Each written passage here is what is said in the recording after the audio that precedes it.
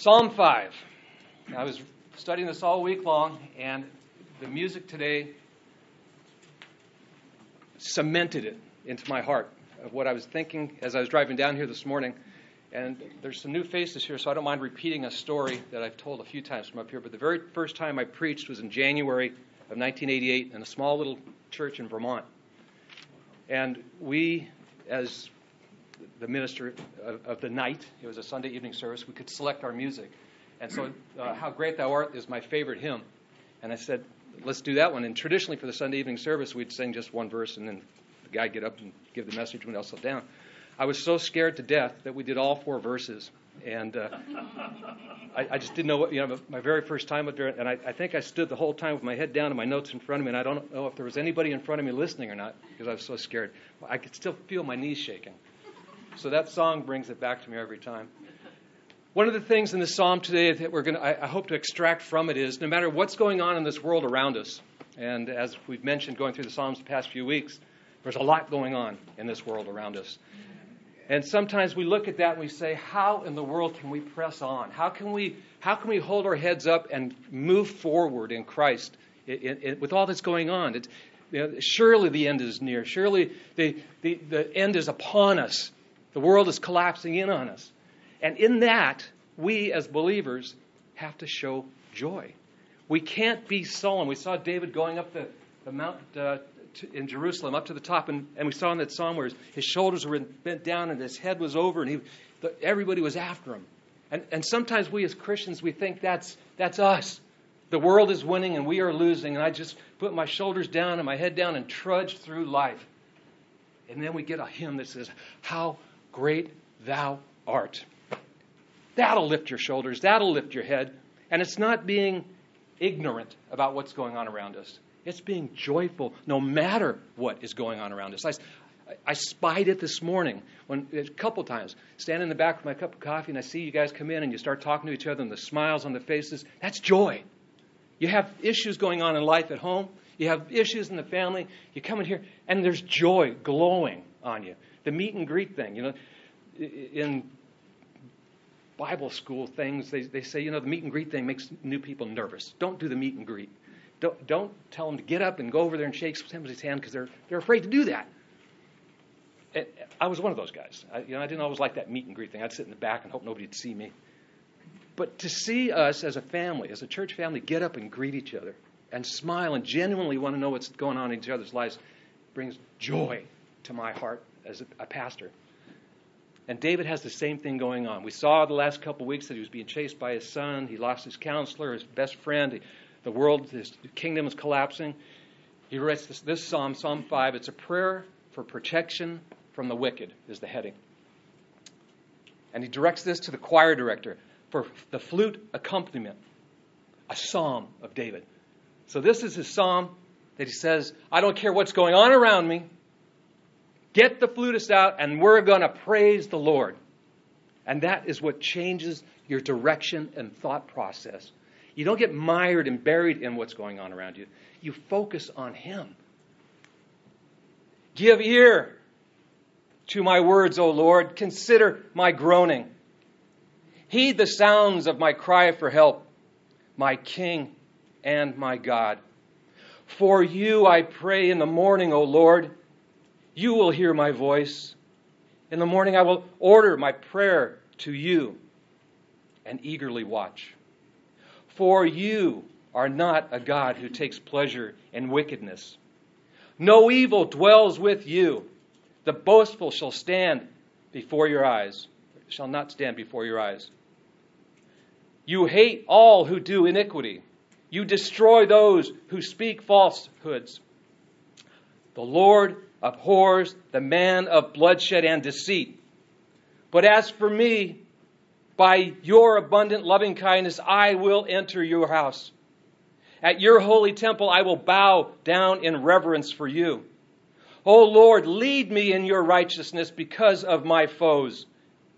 Make your way straight before me. There is nothing reliable in what they say. Their inward parts is destruction itself. Their throat is an open grave. They flatter with the tongue. Hold them guilty, O God. By their own devices let them fall. In the multitude of their transgressions, thrust them out, for they are rebellious against you. But let all who take refuge in you be glad. Let them ever sing for joy, and may you shelter them, that those you love, your name may exalt in you, for it is you who blesses the righteous man, O Lord. You surround him with favor as a shield. Again, David pouring out his heart. This is a prayer that he wrote that he's exulting and throwing out before the Lord. And he said, and it's broken down. There's like 7 different sections in here. This first part is David's habit. This is David's habitual life. In this verses 1 through 3. He says, "Give ear to my words, O Lord. Consider my groaning. Heed the sound of my cry for help, my King and my God. For you I pray in the morning, O Lord. You will hear my voice." The first verse there is called a Hebrew parallelism. He's saying the same thing 3 different ways.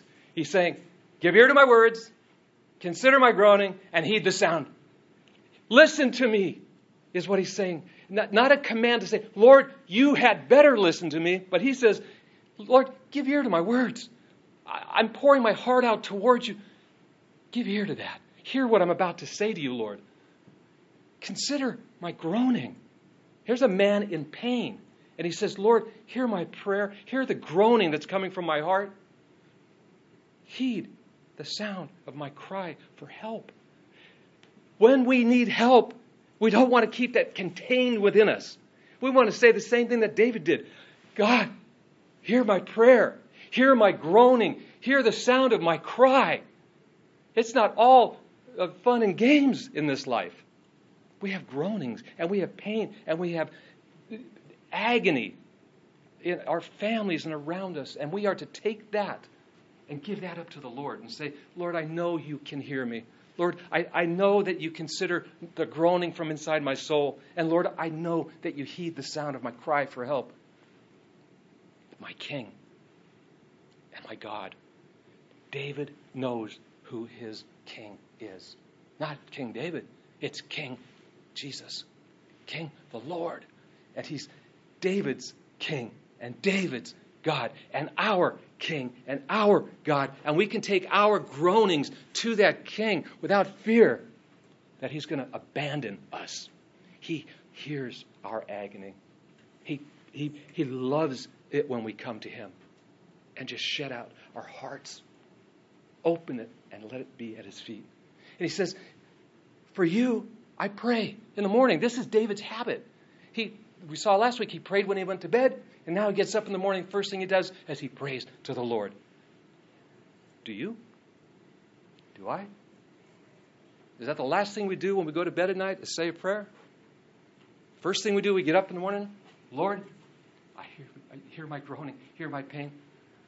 Sometimes we get up and we get to the coffee pot. Sometimes we get up and we turn on the news. Sometimes we get distracted with life. And then we forget in the morning. Lord, bless my day. Guide my path. Open the fields for me, Lord. I'll do it on the train on the way to work. And I forget. I'll do it when I'm walking from the train to the office. And I get busy. One day down. Tuesday comes. That's what happens. For you, Lord, I pray. David doesn't pray for David. He's praying for the Lord. He's saying, Lord, I put you in such a high esteem and place in my life that I am praying to you, for you. And I do it in the morning, oh Lord. It's the first thing I do when I get up. You will hear my voice. And that's not a command. He's not saying, you will hear my voice. He says, I get up first thing in the morning and I pray to you, and I know you will hear my voice. I know you will hear the pain in my heart. I know you will guide my life. I have confidence in that. And that's what we do when we pray. We go to the Lord and we say, Lord, I have full confidence that I don't know how to get out of this. I don't know how to fix it, but I pray for you. I pray to you in the morning, and I know that you will hear my voice. And if the Lord hears your voice, he's going to answer your prayers. And as we all know, not the way we oftentimes think he should answer our prayers. And I've told many of my life stories about that. He hears my voice. He will direct my path, and he will make the right decisions in my life. His sovereign grace, his steadfast loving kindness will guide us. And the second part of this is in verses 4 through 6. It's David's praises. So he's got a habit.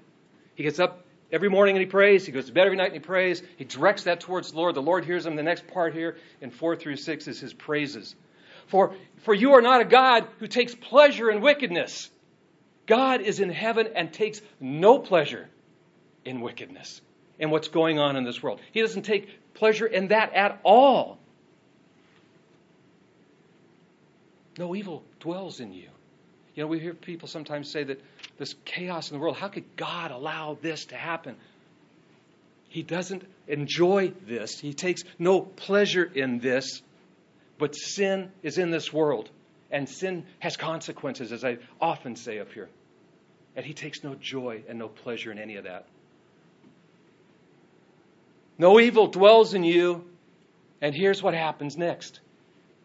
The boastful shall not stand before your eyes. The people now that are committing the heinous surroundings in this world, they're not going to get away with it for long.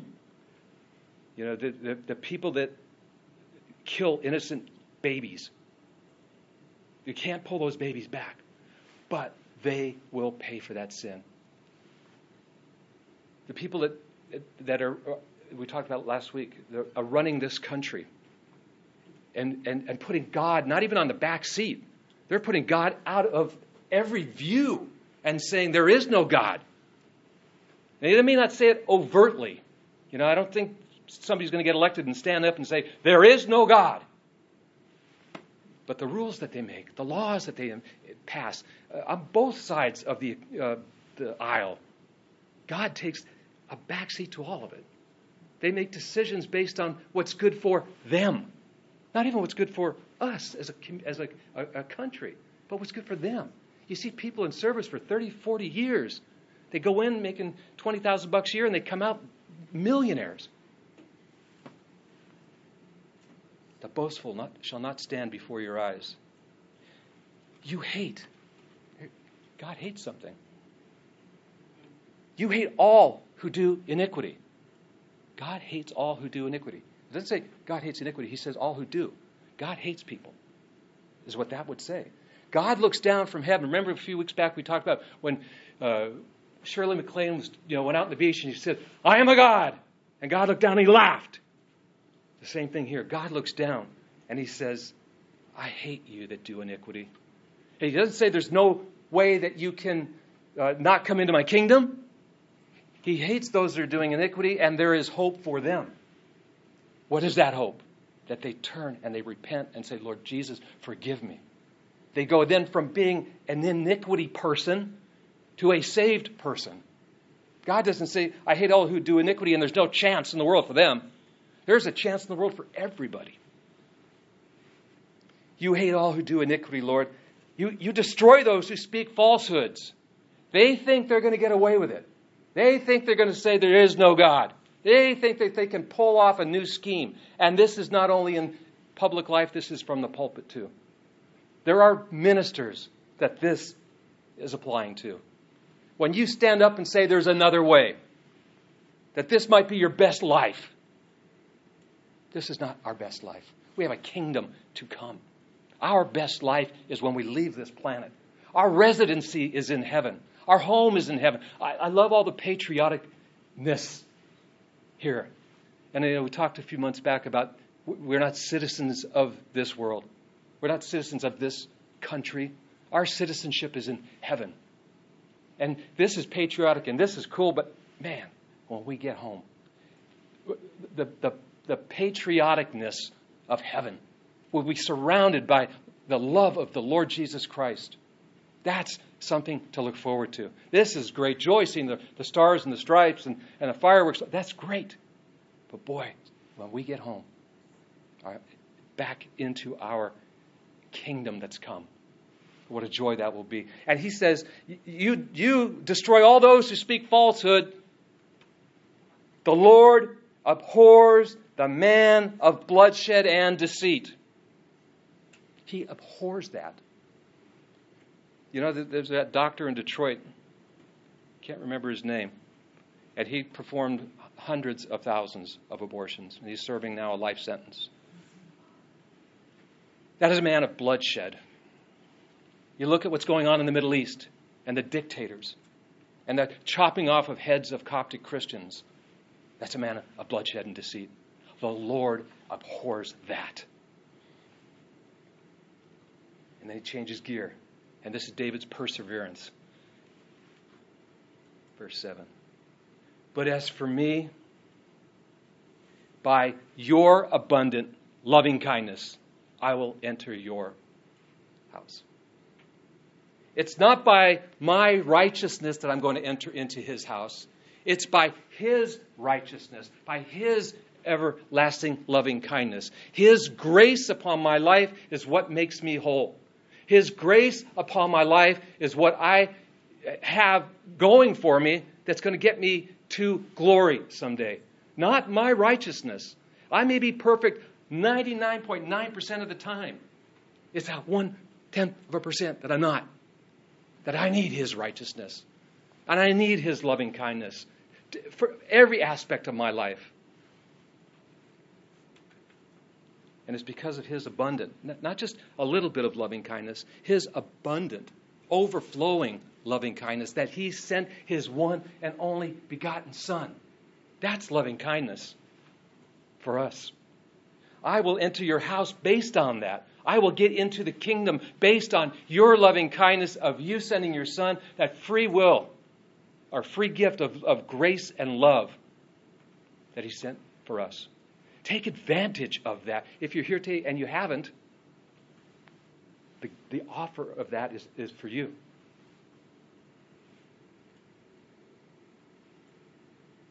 But as for me, by your loving kindness, I will enter into your house and your holy temple, and I will bow in reverence to you. When we get there, you know, I've mentioned this too many a time because of the circle of friends that I have, many of them are outside the church community. And I hear them, you know, when I'm at funerals for non-believers, it's kind of tough to do those. But you hear the family mourning. Families mourn. You know, they lost their loved one. They weren't a believer. Many in the crowd aren't believers, and they still mourn with a heavy heart. And I hear them, when we get up there, we're going to have a beer with Bob. You know, we're going to have a party like there's no party when we get up there with Bob. And I'm thinking, oh, Lord, give me the opportunity at this funeral that I'm about to preach at, that I can talk them out of this foolishness. And I've seen it happen, but I've seen a lot of them, they don't care. They just want to go have a beer with Bob in heaven. That's not it. I will enter your holy temple, and I will bow in reverence to you. That's the first thing we're going to do when we get there. You know, every knee shall bow. Whether you're a believer or not, every knee is going to bow. Believers, we're going to bow like this in adoration of the King. And sinners are going to bow with fear and trembling when they hear, do not enter. We have an opportunity in this life to get those folks to hear the gospel of Jesus Christ. That's why, you know, we support 8 missionaries. And we give them 10% of our income every month.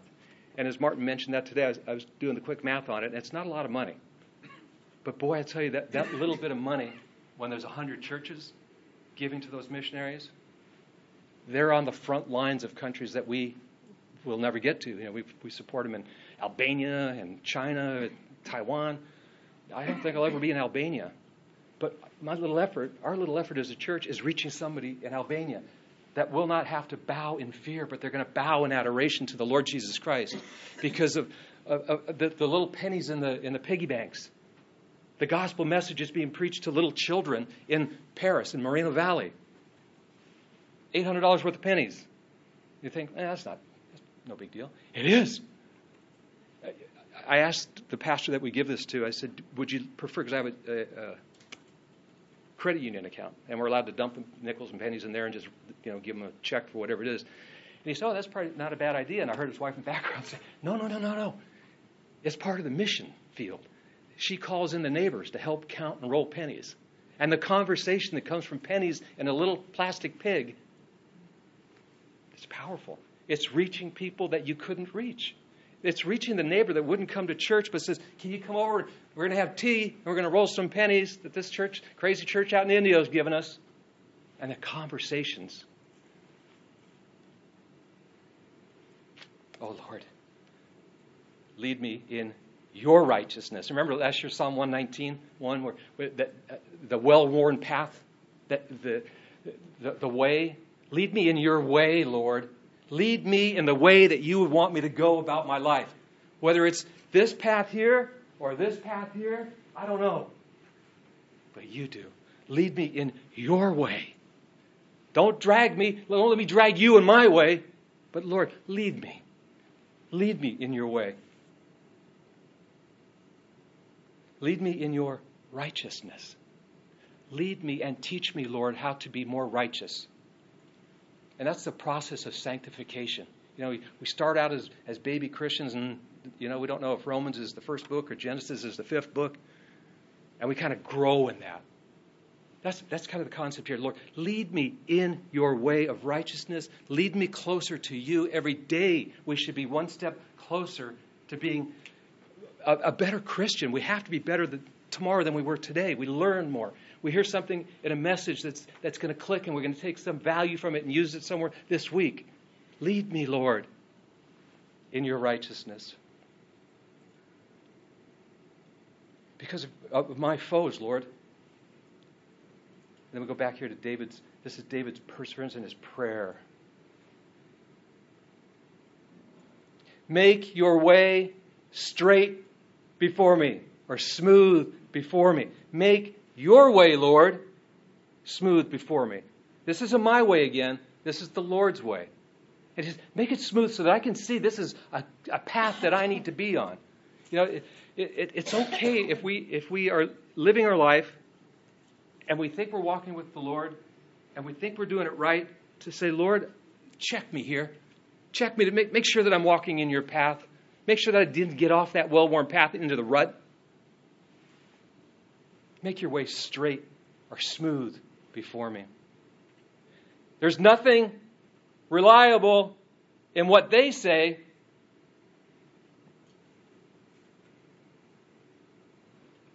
Their inward parts is destruction itself.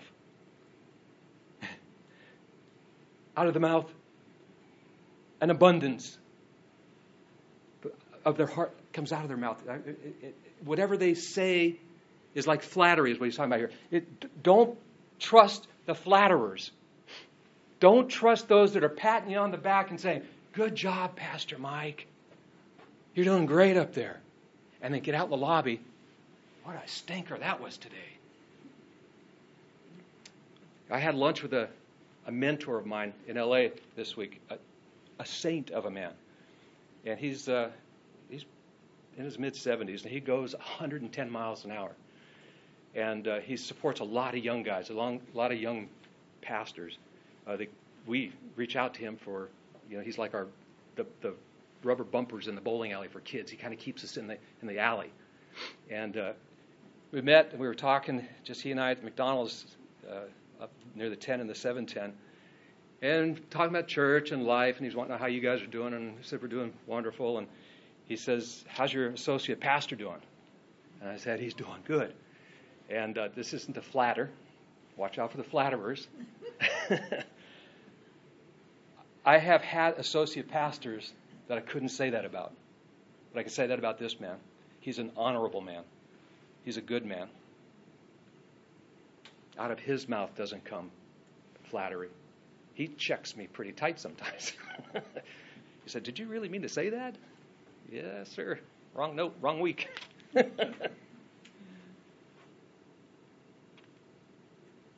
Make your way straight before me. There is nothing reliable in what they say, their inward parts. is self-destruction. What comes out of them, the flattery, the nonsense, the lies, it's their self-destruction. It's not going to rock David's boat. It's not going to knock him off his path. It's not going to take his head and turn it from the Lord and say, you know what? They've convinced me now. It's vile that comes out of their mouth, and it starts in their heart. They don't know who Christ is. They don't know who the Lord is. They're self-serving people. And there's nothing unreliable in what they say, and their inward parts is destruction itself. Their throat is an open grave. When they open their mouth and spew, it's like an open grave. Death and destruction comes from their heart because there's no Christ in there. There's no Lord in there. When the Lord is in your heart, it's hard to spew hate. It's hard to spew destruction.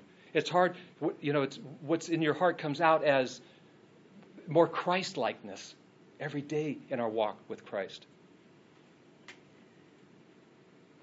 Their throat is an open grave, and they flatter with their tongue. That's David's characterizing his enemies. And now this is David's petition. This is David's prayer again. He opens up, with the praises up before, now he's opening up with his petition, verse 10 and 11, or just verse 10. Lord, hold them guilty, O God. Don't forget their iniquities, Lord. I can't hold the grudge, but Lord, let you deal with them. Hold them guilty. By all their devices, let them fall. When they come up with schemes and plans and different ways of doing things, let them fall on their own. Let them stumble at what they try to do. Again, so applicable to pastors as to congregants. By their own devices, let them fall. In the multitude of their transgressions, not just one sin here and one sin there, but in the multitude of their transgressions, thrust them out. Not because they don't like me, King David. Thrust them out, for they are rebellious against you. David's warning this crowd that was following him from the last 3 chapters. A time is coming. A time is coming that you're going to have to pay. Turn and repent. Stop what you're doing. Turn and face the Lord and say, Lord Jesus, forgive me. That's as applicable to us today as it was 3,000 years ago to these guys. We live and die by the sword. We live and die by the sins that we commit. But we're not defined by those. We are defined as joyous Christians. They're rebellious against you, Lord. And we'll close up this. Now, this is David's confidence. He's so confident that he starts his day off and he ends his day with prayer. And he has this habit that he's always doing. He's praying and he praises. And now, verse 11 and 12, he's got confidence. This is the confidence that we can have. But let all who take refuge in you be glad. That's us, believers. Take refuge in Christ and be joyous. Be glad. The world is collapsing around us. There's chaos all over the world. But take refuge in God and be glad. We cannot be sullen believers. When we sing these hymns, we have to sing them with joyous hearts. In spite of what's going on in our lives. In spite of what's going on around us. He is in control. But let all who take refuge in you be glad. Let them, whoever take refuge in you, let them sing for joy. I often joke about how bad my singing is. But today, and how great thou art, they could hear it in Rancho Cucamonga. That was joy in my heart. I had to stop. For the tears were there. Thinking how great thou art that you saved a wretch like me. A couple different songs melded together there. But think about that. How great he is that he sent his son for us. Let all who take refuge in you be glad. Let them ever sing for joy. And may you, Lord, shelter them in times of trouble, when they're feeling oppressed, when the armies are mounting and the hate surround us and the mocking of our belief system and the turning of our government away from God. May you shelter those that look to you for refuge. That those who love your name will exalt you. That's not keeping Christ to yourself. We love the Lord and we exalt Him in everything we do. How can there not be joy in that?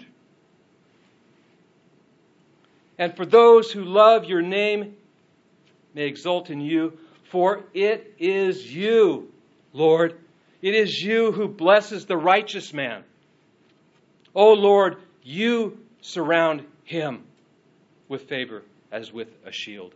A righteous man, not a self-righteous man. A righteous man is someone that believes in Jesus Christ and we put on His righteousness, His right clothing. The Lord will protect us. We exalt Him in no matter the situation, and we trust in Him no matter what's going on around us. And this time I did write down some takeaways. It's good that you listen to your reflection every once in a That's while. right. This is what I put some thought in these. This is what I want us to take away this week. There's 4 of them. And think about these in the context of whatever is going on in your life that only you know about, that the pastoral staff doesn't know about, that the neighbors don't know about. Right? You have permission to be joyful. You have permission to be joyful. You have divine permission to shout for joy. Spurgeon said that. No matter, it's not qualified. Lord, I'm afraid if I show too much joy, the other foot's going to drop, the boot's going to hit the ground, it's going to fall apart. I'm not going to show joy quite yet. You have permission. With whatever little sliver of joy you see in your walk this week, shout for joy. Let someone say, that guy is crazy. Lord, thank you. You have permission. Not from me, from the Lord. 2, you have a command to be joyful. The Lord, He expects us to be joyful. Yeah. I'll be honest with you. The meanest thing that Jan's ever said to me was relatively recently, within the last couple of years ago. She said, where is your joy? I'm not perfect, you know. Where did my joy go? I don't know. I had to check it. She was my little rubber bumpers down the alleyway for me.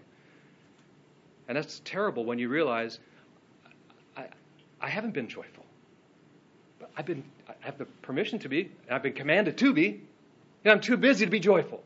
I'm studying too much. I'm spending too much time on the train and too much stuff on the traffic. Nobody likes me. The world hates me. Be joyful. 3rd, you should pray for joy, both in yourself and in others, especially servants of the Lord. If you lose your joy in your religion, or you will be a poor worker, you cannot bear strong testimony, you cannot bear stern trial, you cannot lead powerful life.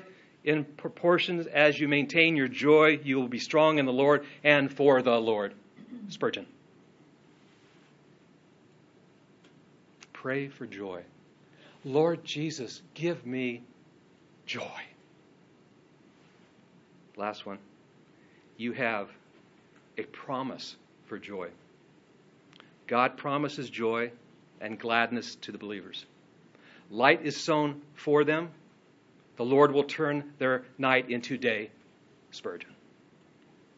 Some guy from 100-something years ago has some pretty cool thoughts about joy. You have permission this week to be joyful. Find time to relish that. If it's a relationship that it's kind of rocky, you get a nice phone call, be joyful. The Lord Jesus was joyful when He sent His Son for you. There was joy in heaven when He gave up His one and only begotten Son. Be joyful in that. Be joyful for your sanctification, that you're growing in the knowledge of the Lord.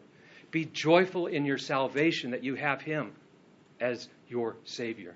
There's a lot of things we as believers can be joyful for. Don't be sullen like David going up the hill. Lift your head up high and say, Lord Jesus, thank you for the gift of eternal life. Let's pray. Lord, thank you so much for this timely psalm, Lord. And Lord, that you give us the opportunity to show the joy that we have in you with those around us this week.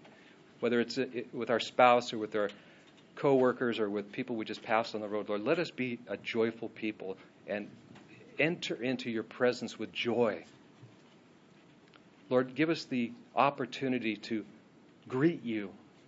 The last we put our head on our pillow at night and the first we get up in the morning, that you give us the opportunity this week to say, amen and amen, we love you, Lord. Most of all this morning, Lord, I'm thankful for the gift of salvation that you've given us. And Lord, if we can't think of anything else to be joyful about, that is where we start. Give us the opportunity this week, Lord, to share that love and that joy with those around us. We love you, and it's in your precious name I pray. Amen. I know in the bulletin we have every day, that we read it, 2 Chronicles 7:14, and it says to pray that.